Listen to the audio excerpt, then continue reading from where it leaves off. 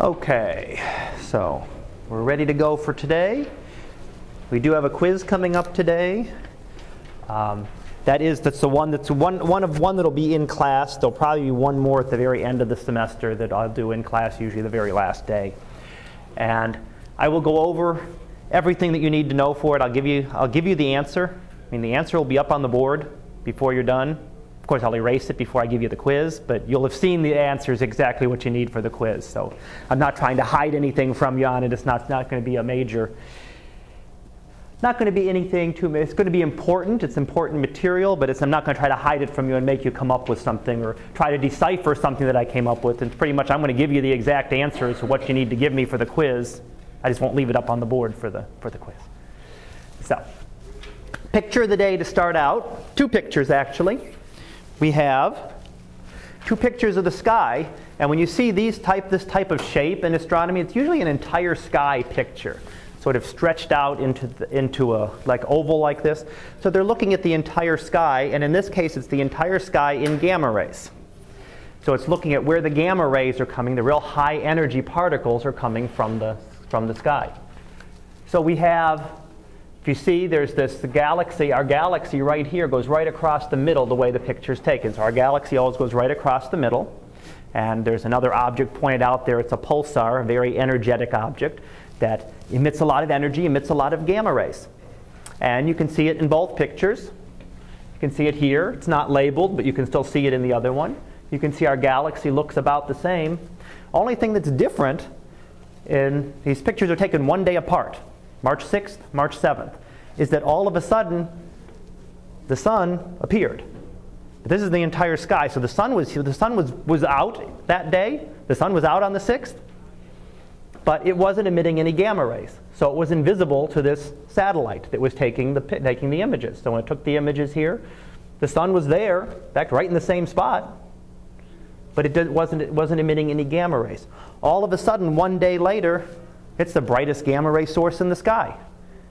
And what happened is, if you remember those dates, that's the dates of one of those major solar flares. Remember we had over break, you had all those solar flares, they're still coming, right? There's another one that's supposed to hit sometime today. A solar flare erupted 2 days ago, and the material is supposed to get here today. So this is actually showing one of those solar flares. Those solar flares are so energetic coming up that they can actually be some of the strongest gamma ray sources in the sky, and that's what you're seeing here. The sun was completely invisible in gamma rays. You still could see it with, visible light, infrared, ultraviolet, you still would have seen it. But in gamma rays, normally the sun emits essentially nothing. It's invisible. All of a sudden, one day later, it's the brightest thing in the sky. So that's what we're seeing is the evidence of some of those flares that we've been looking at over the past couple of weeks. We've been constantly getting hit with flares. So, questions? And I skimmed through, I kind of stopped at the quiz once I explained it over here. We do have an article review due tomorrow. So if you have it today, I'll take it. And if you do not, if you're going to email it to me tomorrow, make sure you get that to me tomorrow. And then the iTunes quiz is up and available through Sunday. And homework 5, which I gave you last time, is due next Friday. So the end of next week. And then I have the exam scheduled. Still iffy. I'm still working on the exact date. It's not going to be any earlier than that, and it might be the following week, just depending on how things go. Okay. So now, are there any questions? Otherwise, we got a bunch to do today, so we'll continue on with that. Let's see. We were almost done with chapter 10. I'm just going to go through pretty much we'd finished up last time, we were looking at stellar masses. And I'd shown you this slide. In fact, we'd pretty much gotten to the next one. That showed you that, we talk about the sun. We looked at some of those very big stars last time, and this made the sun look very, very tiny. But when we look at all the stars overall, just a good random sample of every star, take all stars in the galaxy, a good sample of those, the sun's actually a very big star. Most of the stars, 41%, 19%, and 28%, add those up, that's what? 60, 70, 88% of the stars are the mass of the sun or less. So 88% of the stars are less massive than the sun, only 12% are more massive. So the sun's actually a very big star. If you just pick a random star out of the sky, the sun's going to be a relative, just out of this galaxy, the sun's likely to be bigger than it.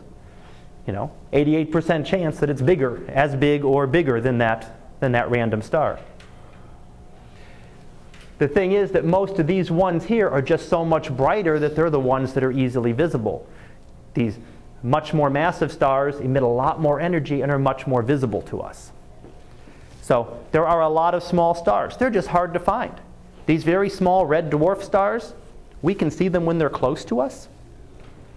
But if they're even 100, a couple hundred light years away, which isn't unusual for stars, most of the stars that we see are that distant, but even these things at a couple hundred light years aren't going to be visible even through powerful telescopes. They just don't emit enough light. They're too faint. We see them only when they're very, very close to us. So that was where we'd finished up, and then all we really had left was going to go through the summary for Chapter 10, which pretty much talked about parallax. So for the nearest stars, and only for the nearest stars, a few hundred stars maybe, that we can actually determine a direct distance using parallax. So looking at the orbit, looking at the star from one edge of the Earth's orbit, waiting 6 months later till we've gone to the other side of our orbit, and watching how that star moves against the background of the more distant stars. It's a very small movement.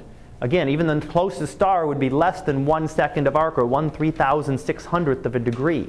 So it's incredibly small angles that we have to measure, and that's why we can only do it for the nearest stars. Brightnesses, we talk about apparent brightness and absolute brightness. Absolute brightness is how bright a star really is, how much energy it is actually putting out. The apparent brightness is how bright it looks to us on the Earth. It doesn't necessarily mean anything about how bright the star is. It can have more to do with how close it is. The sun's the brightest star we see, right? It's incredibly bright. But if we put the sun at the distance of any of the other stars, it would be a rather faint star. It's not incredibly bright. So the apparent brightness and the absolute brightness tell us two different things. One just tells us how much energy we're getting from the star, depending on its distance, how far away it is from us. And the other tells us how much energy it's really putting out. And that's absolute luminosity is a way to compare. You can compare the stars. You can look at two stars. If you have their absolute magnitudes, you can compare them and tell which one is really the brighter star. When you just look at them in the sky, you can't tell whether is it a really, really bright star, or is it just really, really close to us? And you can't tell that difference just by looking at it. Spectral classes we looked at, which had to do with the temperatures. The spectral classes were that O, B, A, F, G, K, M, right? And that gave us different surface temperatures, O stars being the hottest and M stars being the coolest.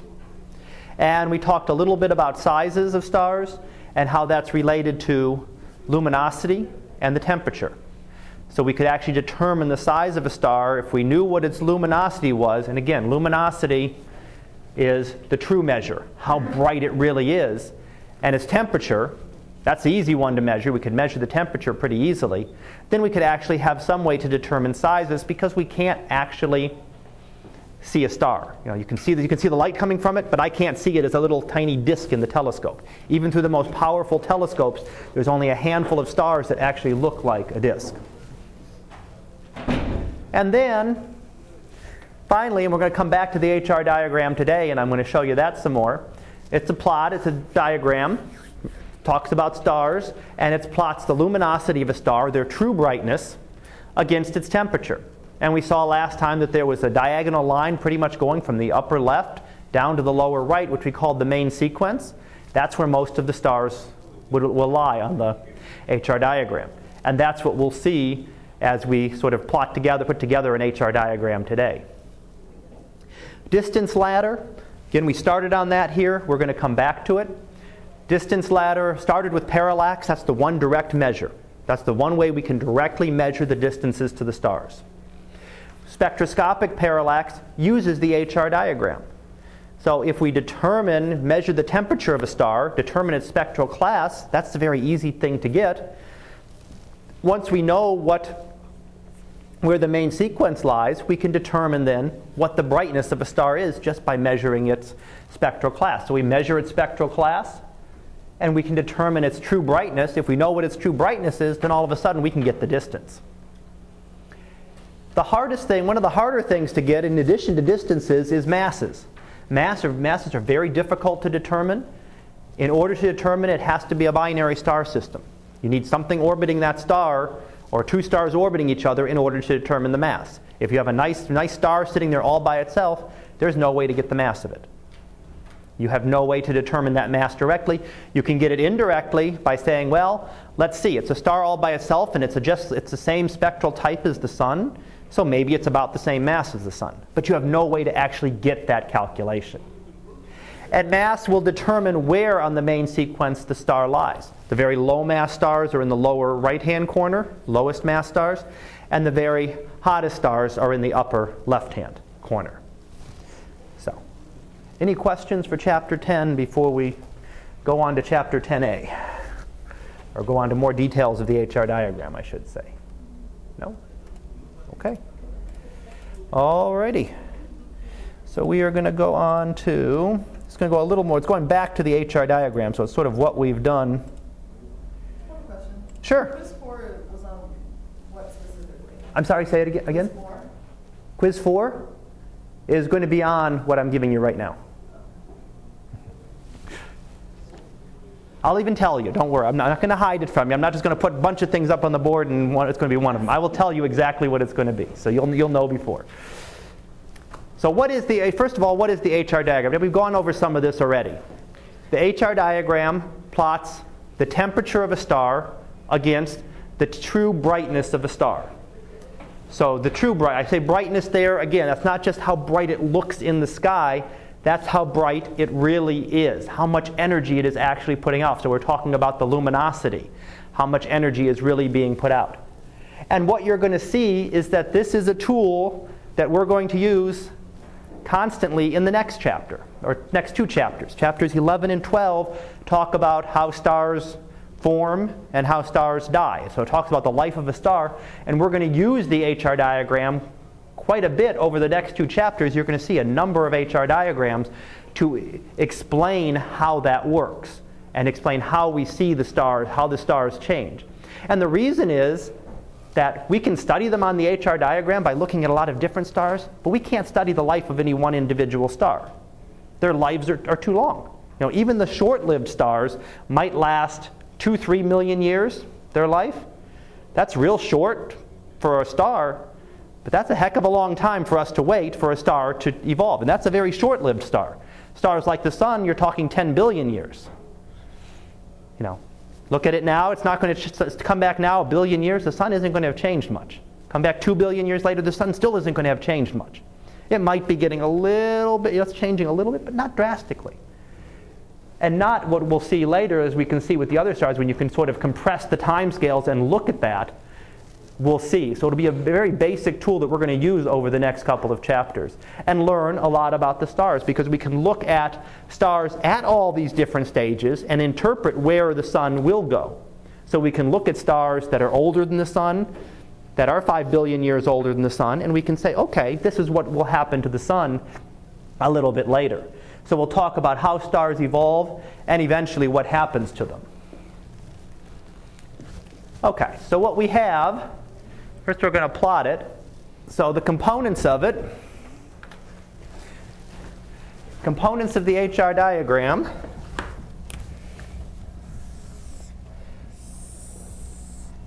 you have on the horizontal axis. So over here on the X, you're going to plot temperature,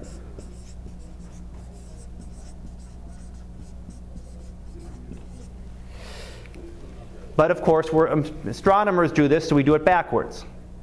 So it doesn't go from small temperatures to big temperatures, it goes from big temperatures to little temperatures. So temperature actually increases this way. So these are the hottest stars, and these are the coolest stars. So we do it backwards. Now that's not necessarily the only thing that's plotted that can be plotted there. And depending on what you're doing, a lot of astronomers don't plot the temperature. Usually the temperatures are plotted if you're doing a theoretical model, because when you do a theoretical model, the temperature is the natural thing that comes out. You know, your calculations give you the star is, 5,816.2 degrees. Okay, it gives you a number. It doesn't give you a spectral class. You'd have to convert that. These two are actually things that astronomers measure. We can measure the spectral class of a star. And the spectral class and the temperature are directly related. So you could also plot just as easily on an HR diagram. You could also plot just as easily the spectral class.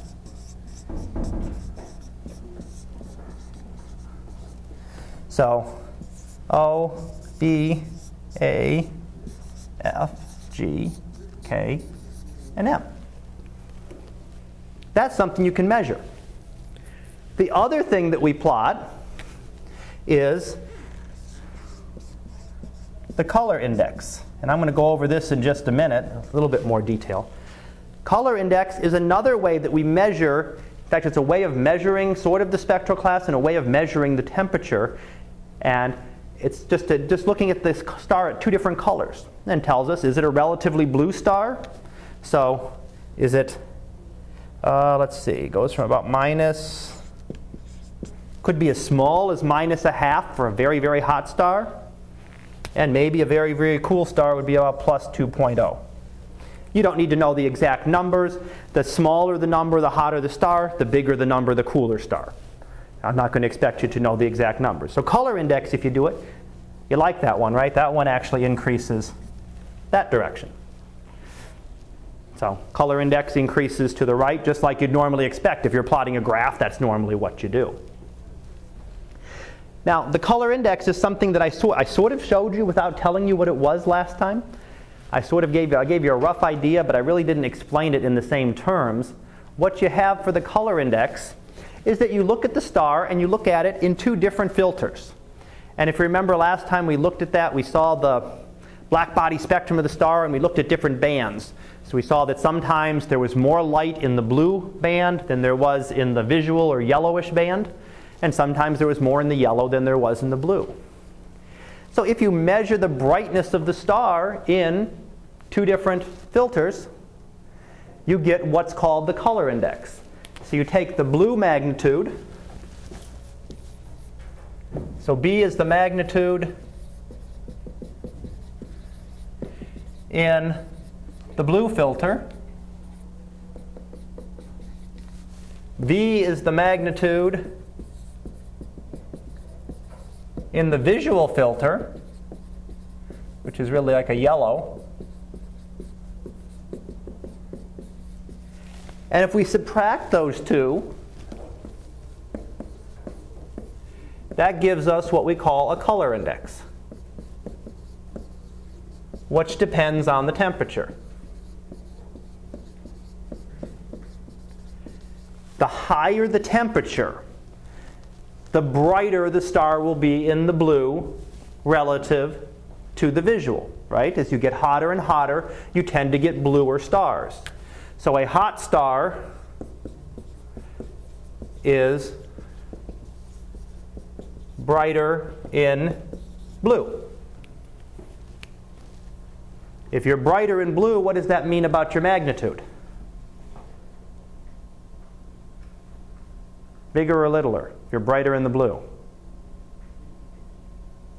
Nobody? If it's brighter, magnitudes are backwards. Yeah, remember magnitudes are backwards. So if it's brighter in the blue, that means it's going to have a smaller numerical magnitude. So if it's brighter in the blue, then this number is going to be smaller than this one. So if you take a small number and subtract a big number, you get a negative number, right? Take, a half and subtract 1, you're going to get negative a half. That would be a very hot star. If you have a cool star, a cool star is going to be brighter in the V, which again means that's going to be a smaller, should say V magnitude. So if this V is smaller, you're taking now a larger number, fainter star, subtracting a smaller number for the brighter component, and you're going to get a large number. The bigger they differ, the further you go towards either extreme. So the more difference you get between these two, when they're even, that's right about in the middle. That's right about in spectral class A here. Then they're about equal. As you go further and further towards the cooler stars, the blue drops off real quick. So that blue number gets very, very faint and becomes a large number, faint star, large number, very quickly.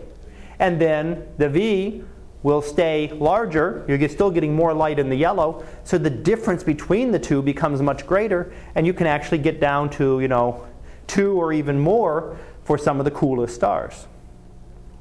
So again, you don't need to be able to calculate it. I just wanted you to have seen it because you're going to see it probably on some of these HR diagrams. I just want you to know what it is. The whole idea that I want you to know is that the small numbers mean a very, very hot star, and the big numbers mean a very, very cool star. And that's telling you the colors. A very cool star is very red and might have a color index of +2. A negative number is a much bluer star. A very blue star might have a color index of -0.5. Those are about the extremes that you'll go to. There are very extreme stars, especially on the cooler end. There's extremely cool stars that go a little even further than that. The sun's somewhere in the middle. The sun's about a little over +0.5, 0.656 if you want the exact number. Again, you're not going to be tested on the exact number, but the sun's somewhere in the middle there. A star a little bit hotter than the sun would be one that actually has a color index of 0. But it's just another way of measuring the temperature. So it's just another way to get the temperatures of the star. It's something we can measure very easily, because all we have to do is take a picture of a star, put a special blue filter on the telescope, take a picture of a bunch of stars, measure how bright they are, do the same thing, take a picture of the same field with the visual filter, compare the two, and you can tell how hot each of those stars was. Just by making those two measurements, I can determine how hot each of those stars is. So you can get temperatures of the stars very easily, and that's a lot easier than going through the spectral classification exercise. Remember, we looked at the spectra, and you had to look at where the hydrogen lines were strong or where the heat. You had to look at all the different lines. That's a more time-consuming process. This is a very quick way to get a good measure of temperature and a very easy way to plot an HR diagram. So you've got 3 things you can put there: temperature, spectral class, or color index. And it just depends on what kind of numbers, what kind of data you're getting to work with it. On the vertical axis, again, the one axis measures temperature, the other measures the intrinsic brightness or the luminosity. So you might plot luminosity. Luminosity from very faint stars to very bright stars. That's nice. If you're plotting luminosity, it actually does increase the way you'd think it was. The real small numbers for luminosity would be down here. The real bright numbers for luminosity, real bright stars would be large numbers, would be up towards the top. That one actually makes sense. You can also plot the absolute magnitude.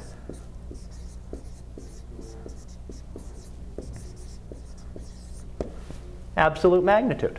We can plot that. That's just another measure of the luminosity. Only thing to remember if you plot absolute magnitude is that bright stars are very small numbers, faint stars are very large numbers. So if you plot absolute magnitude, the numbers, brightness still increases to the top. You haven't changed anything. The diagram will look the same, but numerically when you look at the numbers, it's going to increase going downward.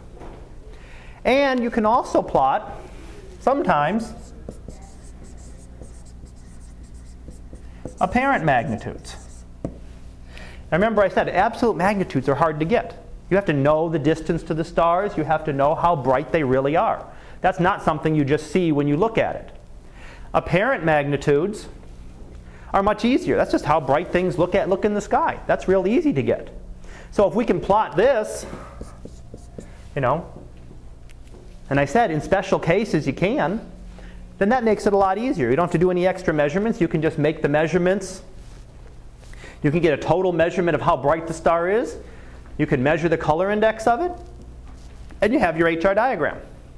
The only problem is, remember I told you, the apparent magnitude depends on the distance, right? So the stars, you can't just pick a random sample of stars because some are further away, some are closer together. In some special cases, such as in a cluster of stars, they're all essentially at the same distance from us. Okay, if we look at a cluster of stars, group of stars. Okay, there's a group of stars here.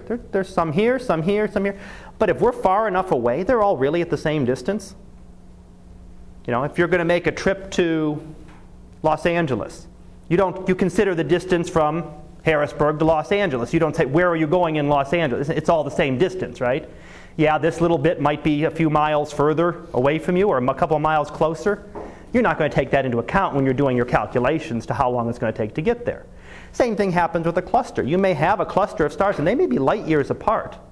But when you're talking thousands of light years distance from us, that's negligible. It really doesn't matter. And it's sort of similar. You're not going to measure where you're going in Los Angeles. When you get there, it makes a difference. If you were to actually travel in a spaceship to that cluster, make a big difference when you're getting there. It's, well, we're here, but we still got 10 light years to go to get to the star we want to. Same thing. You get to Los Angeles. Well, we're at Los Angeles, but I've still got to drive another 10 miles or whatever to get where I want to go. But when you're thinking overall of distances, every part of Los Angeles is the same distance from Harrisburg, essentially, if you're going to talk about traveling there. Same thing is true in a star cluster. In a star cluster, they're all really the same distance from us. None of the star clusters are that close to us where there's a big difference between how close the star clusters are to us, to each other, how close those stars are to each other, their separation, their distances, as compared to the distance from us. The distance from us is so great that little bit of a difference between them doesn't really make any difference. So really all the stars are the same distance from us. We could do the same thing if you looked at a galaxy. The Andromeda galaxy is as big as ours. But really all the stars are still 2 million light years away. Our galaxy might be a few thousand light years between stars. But out of 2 million, what's a couple thousand? So in special cases where we know all the stars are related together in a cluster, then we can plot the apparent magnitudes. And we'll see some of those later on. So here's examples of a couple of HR diagrams. And we looked at some of these, looked at least the one of these previously. So you might plot, and you'll see you can put, temperature here. You can put spectral class here. This one actually shows the color index. And you can also look at the magnitude. You could look at luminosity, how bright the stars really are. And you could look at absolute magnitudes. Just again, depends on, they're all reasonable ways to look at it. You can use different combinations of them. As I said, if someone is doing a theoretical calculation on a star and putting all the equations into the computer, well, you're not going to get naturally out of it magnitudes and color indices or classes. You're probably going to get temperatures and luminosities out of it. And that's what you'd use for the diagram. But it's going to be the same diagram, and you can see sort of even these two compare. You have the main sequence. You have some red giant region, red giant, and you have a white dwarf region. Not too many on this one, a few more on the others. But the patterns you're going to see across them are going to be exactly the same. It doesn't matter which units you use for the axes. Some other things that we can determine, and we looked at this one again last time, is that the HR diagram also gives you information about the size of the star. As you go further up, like on the main sequence, these are the very, very lowest mass stars. And as you go further and further up, you get to the higher mass stars. Something like the sun is about here. These may be 1/10 the mass of the sun. These may be 10 to 50 to even up to the upper level, 100 times the mass of the sun. So we can learn something about where the more massive stars are and where the least massive ones, at least on the main sequence. And if you see those other little dashed lines on there, that's telling you the size of the star. And the sizes go diagonally, sort of parallel to the main sequence. In fact, if you look, this one that says 1R, little circle with a dot in it, that's a symbol for the sun. So 1 solar radius. And that tells us that most of these stars on the main sequence, at least from about here to about here, are really all about the same size. Doesn't mean one isn't a little bit bigger or one isn't a little, but they're all very close to the same size. But as you move further towards the upper right, what happens? You get stars that are the size of the sun, 10 times, 100 times, 1,000 times the size of the sun. So you get up towards much bigger and bigger stars as you move from the lower left, where the tiny stars are, the teeny tiny white dwarfs. So as you go diagonally up, you end up with the very largest stars in the upper right-hand corner. Now let me see, Nope, I want to go back 1 second. We're going to come back to that. Nope, I'm going too fast. Wait a second, let me go back a couple here. I'm sorry, question? The blue giants? Blue giants would be just up off the edge of the main sequence here. They're going to be in the blue part of the HR diagram, so over here, but they're the giant stars, so they're really up above the main sequence in this area. So the main sequence goes up, they'd be up in this corner. That would be a blue giant star. Again, the bigger stars are going to be up higher, larger stars. So you'd have stars, the diameter of the stars increased. Your largest stars would be up here, way up in the corner. They get larger and larger. So you'd still have very big stars here, but these stars would actually be bigger. And let me sketch in. You'd have the main sequence, look something like that.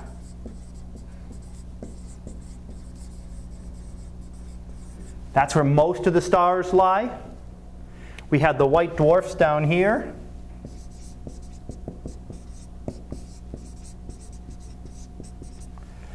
We had red giants. And then even up here, you'd have supergiants. So even larger stars. Those are the biggest. The red supergiants would be the largest.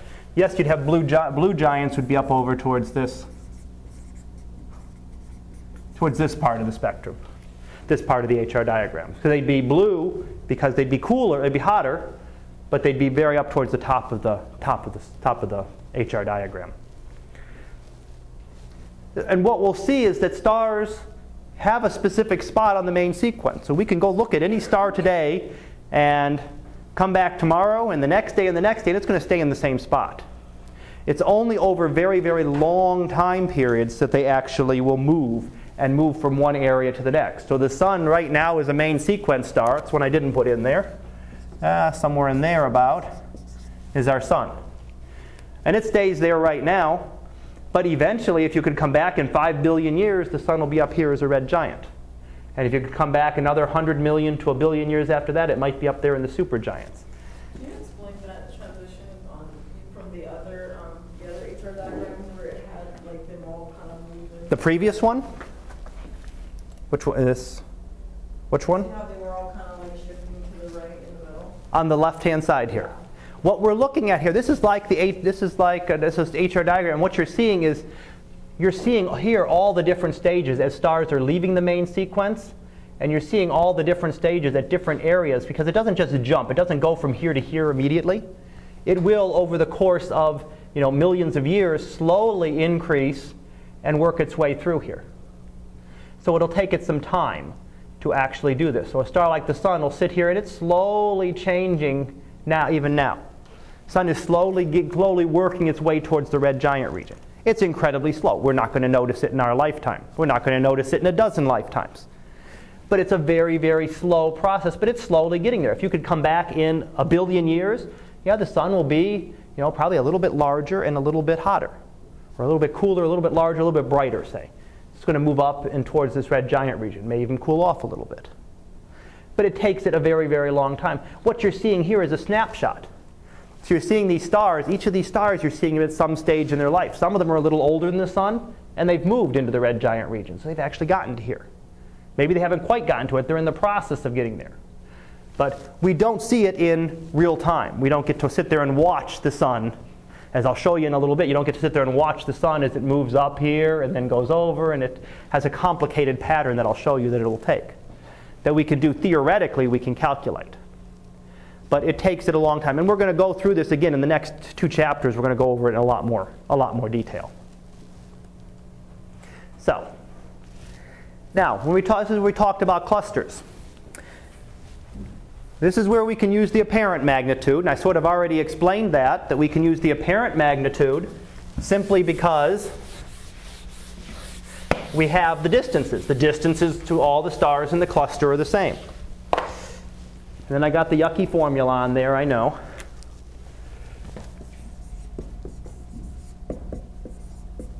Which way did I write it here? Okay.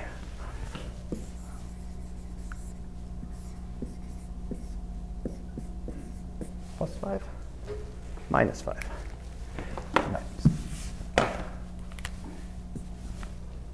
Should look familiar. I gave you something very similar to this on your homework. In fact, your homework one probably looks like this, and that's the one I should have put up here too. Equals.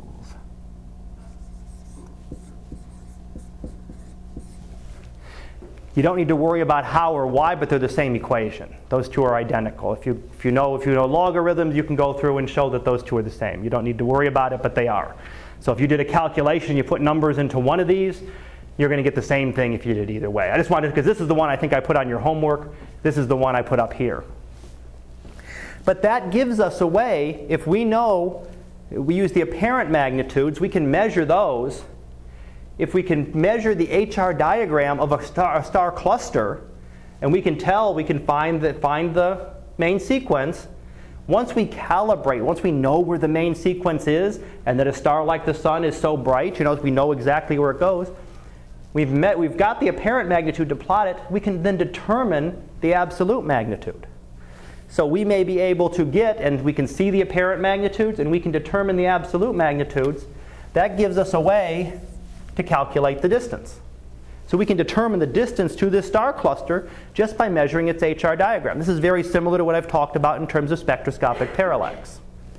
And what you might get is if you had a star that had an apparent magnitude of, how did I do this? Let's say the apparent magnitude was plus 5. Relatively faint star. So not a horribly bright star. And you had an absolute magnitude, capital M, of 0. Okay? Then this star should be really bright, but it looks relatively faint, meaning it's further away than a standard star. This number, m minus m, little m minus big M, is what we call a distance modulus. It's a measure of the distance. So it's the distance modulus. It lets us determine. So if we can determine this number, that gives us a distance almost immediately. If this is a large number, as it is here, 5 minus 0, then that means that the star is further away than what we call the standard distance. What's the standard distance? That's just what we've picked out to be, it's just been chosen by astronomers to be 10 parsecs away. That's why this 10 is here. So it's just a standard distance that astronomers have chosen to compare other stars to. So if you say this is a larger number, that this apparent magnitude, so it's a lot fainter than it should be. This is how bright it should be if it were at the standard distance. This is how bright it appears to us. A larger number means it's fainter, so it's got to be further away than the standard distance. We can calculate that by putting the numbers in here, and you'd get that 5 minus 0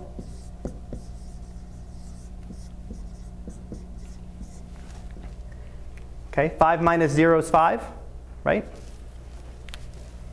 Do it step by step here for you, because I know the fun part's coming up. Divide both sides by 5, so we'd get 1.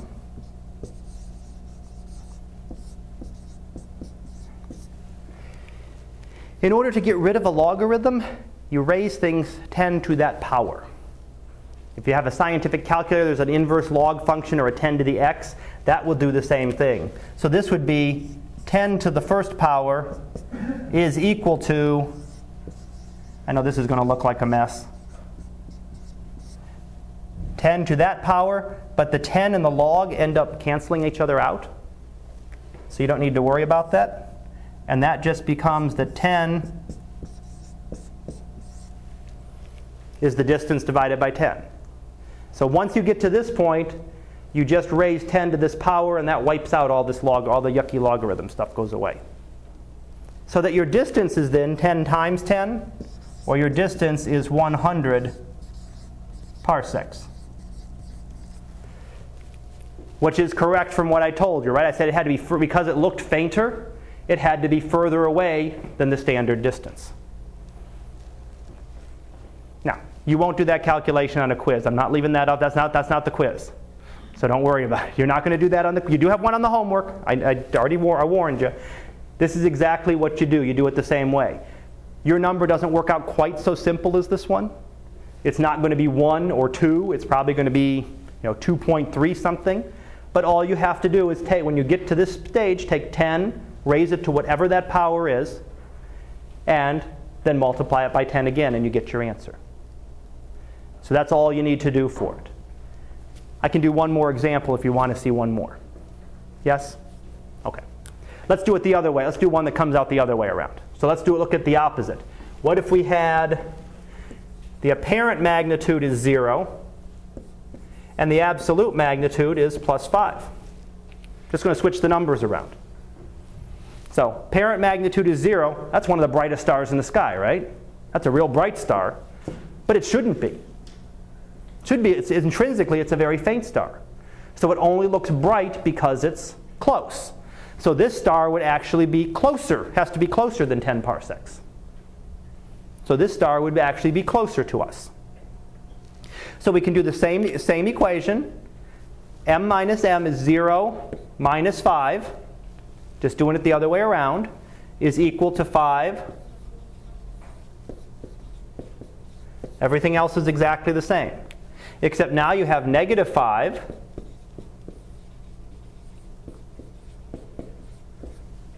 Okay, divide both sides by 5. Now we have negative 1.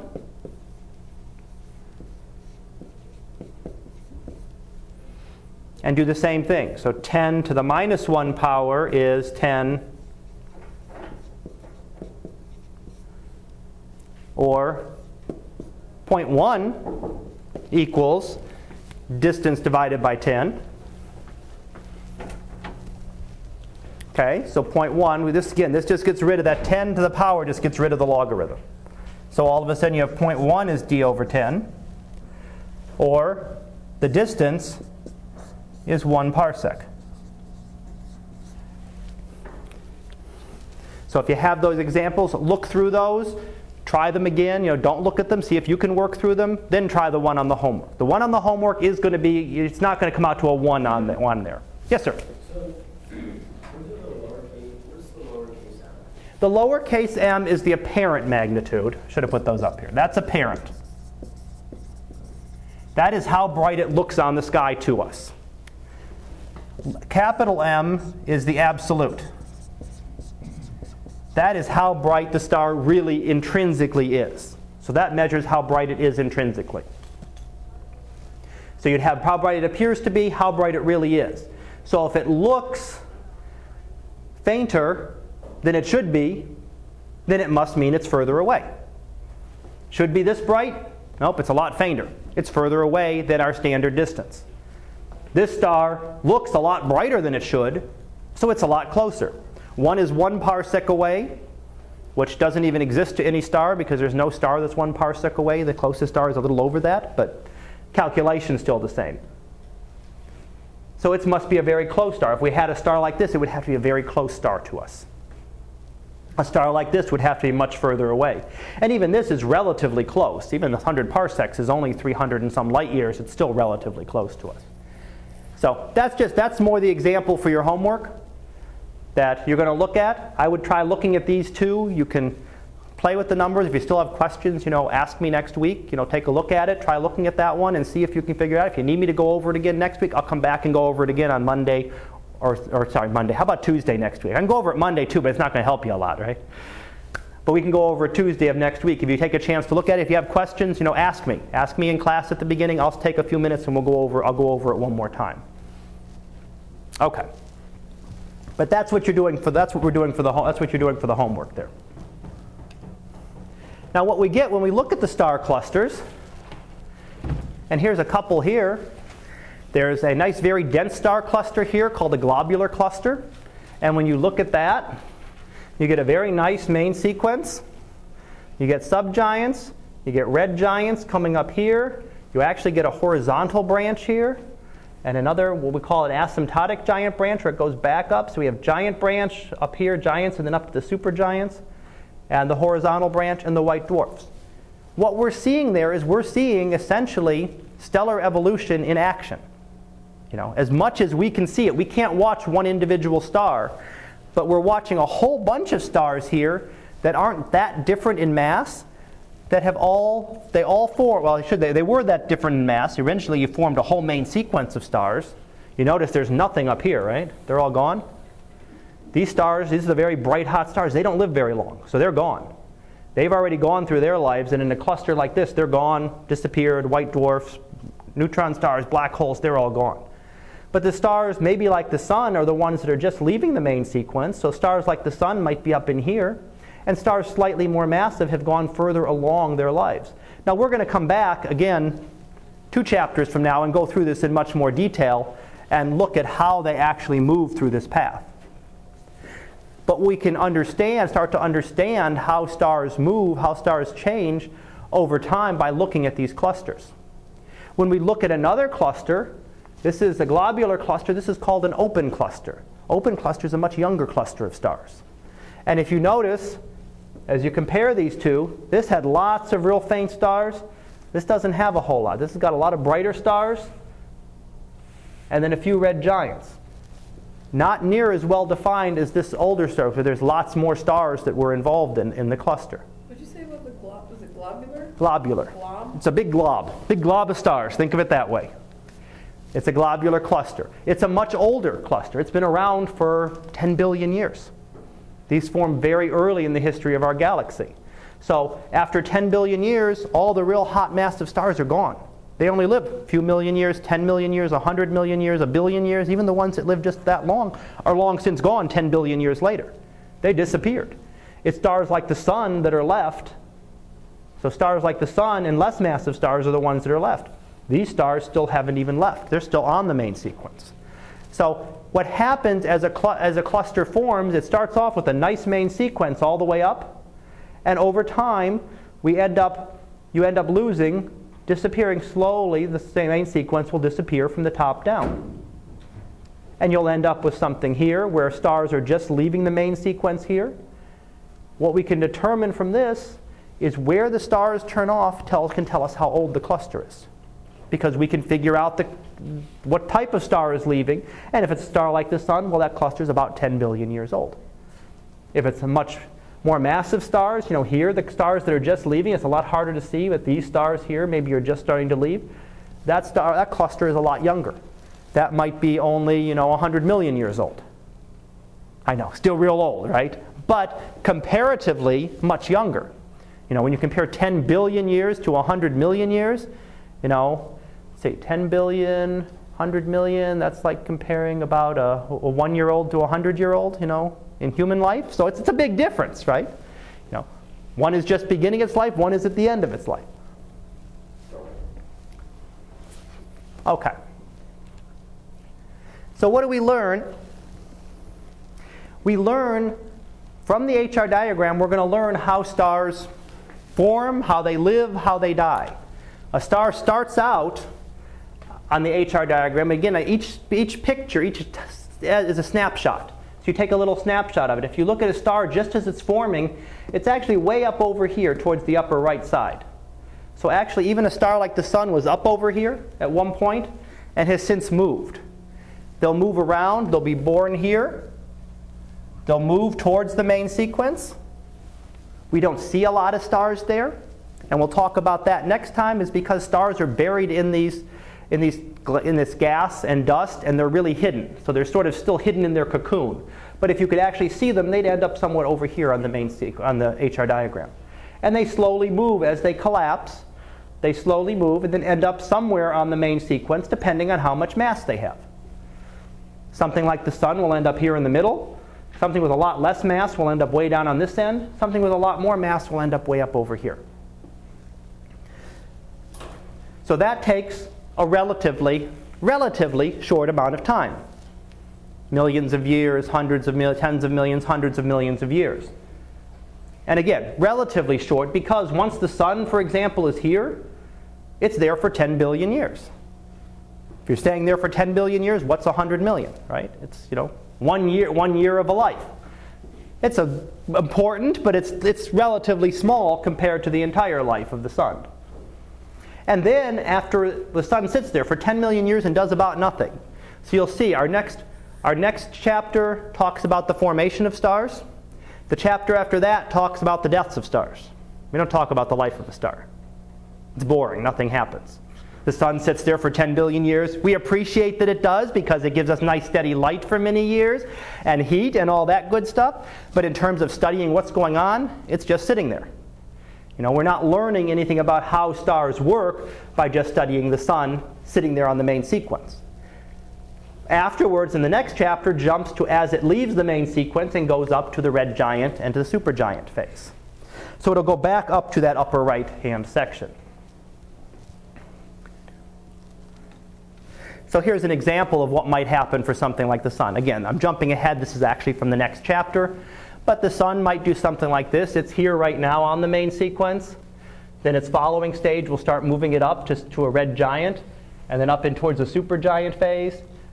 At some point, it jumps back down and comes down in here in what we call a horizontal branch. And then so it's found a new energy source, essentially. And then once it does that, after another 100 million years, it kind of goes off and fiddles around over there, becomes a planetary nebula, throws its outer layers off into space, and the core settles down to be a white dwarf. So the sun, come back in about 6 billion years, will be way down here. So it'll have gone through all these stages. But again, still, most of its life is going to be spent right here. It'll go up and around, jiggle around there a little bit, push off its outer layers, and then the core will be all that's left later. Okay. Come on. So what we see is that you see that massive stars will go faster. As they go through their lives, massive stars evolve faster, and low-mass stars will evolve more slowly. And I'm going to come back to this in a minute. I'm going to come with one other thing here first. Where did I put that? Right here. So if we wanted to look at a very massive star, here's a star. We're going to do a star 100 times the mass of the sun. And this will just simulate how it's going to move on the HR diagram. So it'll start out where it is, and then we'll watch it. Oops, let's put it on auto or it'll take forever. And what will happen to a very massive star is it started on the main sequence. Main sequence would be running, we'll see it in a little minute, but it would run from up here down to here. And it's just slowly moving towards the right-hand side.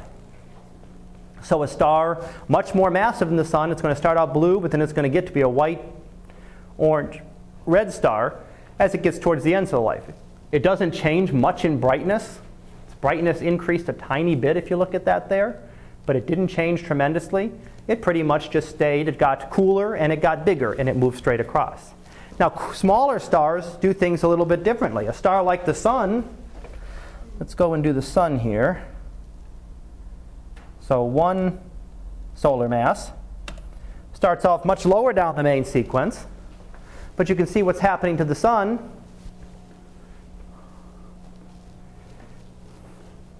It's moving up and around and up, so it'll go up and down and around and eventually end up, again, likely not near as bright as some of the other stars, but it'll still become many times brighter than it was. It was 1 time the brightness of the sun, and we end up here, several hundred times the brightness of the sun. The other thing to note is the time. That took about 6 billion years. I should have mentioned that on the first one, but if you went back and looked at the first one, if anyone happened to notice it, it took it about 3 million years. So 6 billion years there.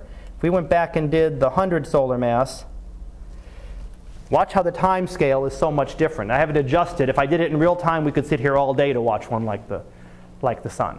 But look at the time scale. You're talking, we're pushing just 3 million years. 9, 3. And it goes quicker and quicker over there as it gets over there. So that took 3 million years. Something like the sun took over 6 billion years to go from where it is now to the end, closer to the end of its life. And stars in between will do similar things. Let's do something somewhere in between, about 5 times the size of the sun. Somewhere in the middle there. Looks very similar, but again, notice the time frames were already a lot longer than the much more massive star. But you can see how fast it's moving compared to what the sun did. We're at 70 million years. Does the same kind of pattern, but most of the stars do end up, you see how a lot of them do end up in that red giant region. Look where all the stars are ending up here towards the red giants. And you end up even a star like the sun, a star 5 times more massive, or a star 100 times more massive. They all end up over there at some point. So that's why we see a lot of stars concentrated in that upper right corner in the red giant region. You don't see as many here as they've moved off. You will see some blue giants, but they're all, that's sort of just a stage as they're going towards the red giant phase. So you can see this, and this goes through again for you can do any massive star, range of masses of stars. They all do pretty much the same pattern. They'll all work over towards that upper right hand corner. And again, this is actually the subject of chapter 12. 11 and 12 is what we're going to be talking about, but I'm trying to give you like a brief outline of it right now. So we were here. We're almost done with these. So the massive stars evolve faster. Again, I showed you that. 3 million years to go for a star 100 times more massive than the sun. A star like the sun takes about 10 billion years. Got about 6 billion years to finish its life, to go through all of its stages. And I didn't do a lower mass star, but if you do something half the mass of the sun, it doesn't take 10 billion years, it can take 100 billion years. Some of the lowest mass stars could take 1 trillion years. So beyond what we can even imagine, because that's significantly older than the age of the universe. So there are stars that have formed that we can't completely study their evolution because we just don't know. We have not been able to observe any of those stars that have left the main sequence. They're so faint, they go through their energy so slowly, they're conserving all their energy, and they just last for a very, very long time. A white dwarf is where the sun will end up. So the sun will end up as something like a white dwarf, which is down in the bottom left-hand corner, where it's a very faint star and a very hot star. So very high temperature, but very, very faint, meaning as we go down this way, big stars there, very small stars down here. So white dwarfs, here they are, down in the bottom left-hand corner of the HR diagram, so hiding way down here. So bottom left, again, same image I already showed you, pretty much. That's something like the sun, going through all of its stages, ending up as a white dwarf star. What the white dwarfs are, they're very hot, much hotter than the sun. They can be tens of thousands, 20,000, 30,000 degrees. They're in the very lower left corner of the HR diagram. And they're essentially the remnant of a they're the remnant. They're the core of the sun left over after it's used up all its energy. So it's a big hot ball of matter that's just slowly cooling off. So white dwarfs do change slowly over time. They will change from a white dwarf and they'll slowly cool off. As they cool off, they'll move sort of down this line, meaning that they're getting cooler, so they're moving this way, and they're getting fainter as they move down. Their size will not change, so they'll move essentially in a diagonal line down this direction. Their size isn't going to change. They're going to be exactly the same. All they are is this big hot ball of matter that's slowly cooling off, slowly radiating its energy out into space. It takes a very long time to do that. We know that it will happen because the white dwarfs have to radiate out their energy, but the amount of time that it will take to go from being a white dwarf to what we'd call a black dwarf, be completely dark, eventually it would completely cool off, be dark. We call it a white dwarf because it's bright in the white part of the spectrum. As it cooled off, it would become a black dwarf, be completely dark, just be a big lump of material in the universe. We'd never be able to see it. It wouldn't be putting out any energy. You wouldn't be able to see it until you got right there. But the time that it takes is beyond the age of the universe. The time that it would take, we can calculate how long it would take a white dwarf to cool, and that's beyond the age of the universe. So there wouldn't be one in existence yet. We'd have many billions of years to wait. And let me see what I have to finish here. These are just a couple examples of what might be left over. The one on the left is what the sun might be. This will be the sun in about 5 billion years. There's the white dwarf at the center, the core. And here's the big outer layers of the sun. The outer layers get pushed off into space, so it'll become a big planetary nebula like that. A more massive star explodes. And if you can tell the difference, this doesn't look like anything really violent happened here. It's like a big balloon. That one looks like something happened. That was actually a star that exploded about 1,000 years ago. And that was a star, so it tore itself apart, and you're seeing the remnants of that star scattered throughout the area, just like you see with this one. But this was a much more violent end to a more massive star's life. All right, let me just finish this up so I can give you your quiz. Yay. A lot of information on the HR diagram. The HR diagram is your quiz, so I'll erase the diagram there, but I'm going to be asking you to draw it again. So if you've got that there and you know where the pieces are, you know where the main sequence, the white dwarfs, the red giants, what you put on the axes, you have a minute or so to look at it, review it before I give you the quiz. That's what I'm going to be asking you. No, I won't leave it up while you do the quiz. But we plot the temperature and brightness. We can learn things about the mass and the radius. On it, we can look at how stars change and evolve over time. So what happens to the stars as they use up their energy? That's going to be, again, the subject of our next couple of chapters that we're going to talk about. Most of their life is on the main sequence. So most of their life, 90% of their life, is right here on the main sequence. That's where it spends most of its time. And the rest of it will be in the red giant phase. Once it's a dead star, then it will spend the remainder, everything else will be spent as a white dwarf, slowly cooling off over time. So, that finishes up our HR diagram, and if I understand, you're probably going to do something with an HR diagram for lab today too, so really going to push it into you today. So, that's my understanding, unless he changed his mind since I talked to him yesterday. So. Any questions on it before I erase? Or do you want to get it down? You want a minute to look at it and study it before I hand out tests?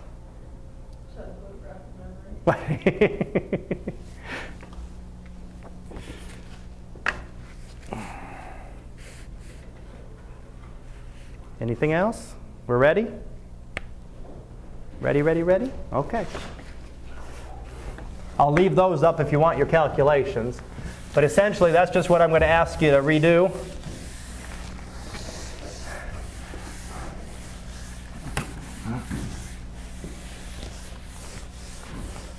There, can you see the remnants of it?